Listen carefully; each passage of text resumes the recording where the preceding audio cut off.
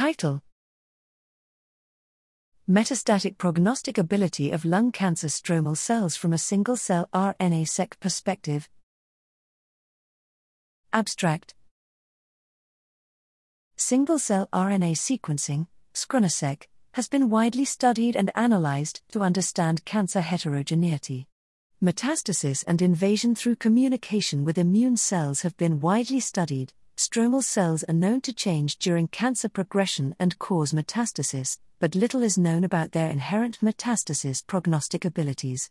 This study investigated the abilities of stromal cells by analyzing the RNA-seq data of adjacent, tumor, and metastasized tissues, biopsied from 15 patients. We considered fibroblast and smooth muscle cells as cell subtypes of stromal cells.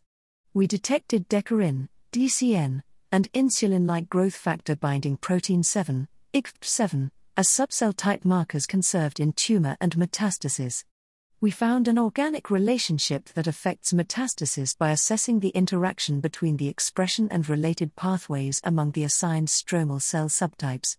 In addition to the interactions of subcell types within stromal cells, we also studied communication between stromal cells and the 5 assigned lung cancer cell types, and observed its relation with migration and metastasis. The role of DCN as a mediating factor was also studied.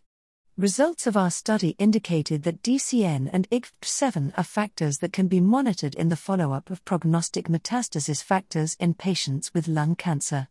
Therefore, DCN and IGF-7, which are the assigned subcell types marker in lung cancer stromal cells, can be used as potential biomarkers for follow-up in lung cancer metastasis. Our study assigned stromal cell subtypes of lung cancer and detected markers that can be used as monitoring factors during metastasis of lung cancer.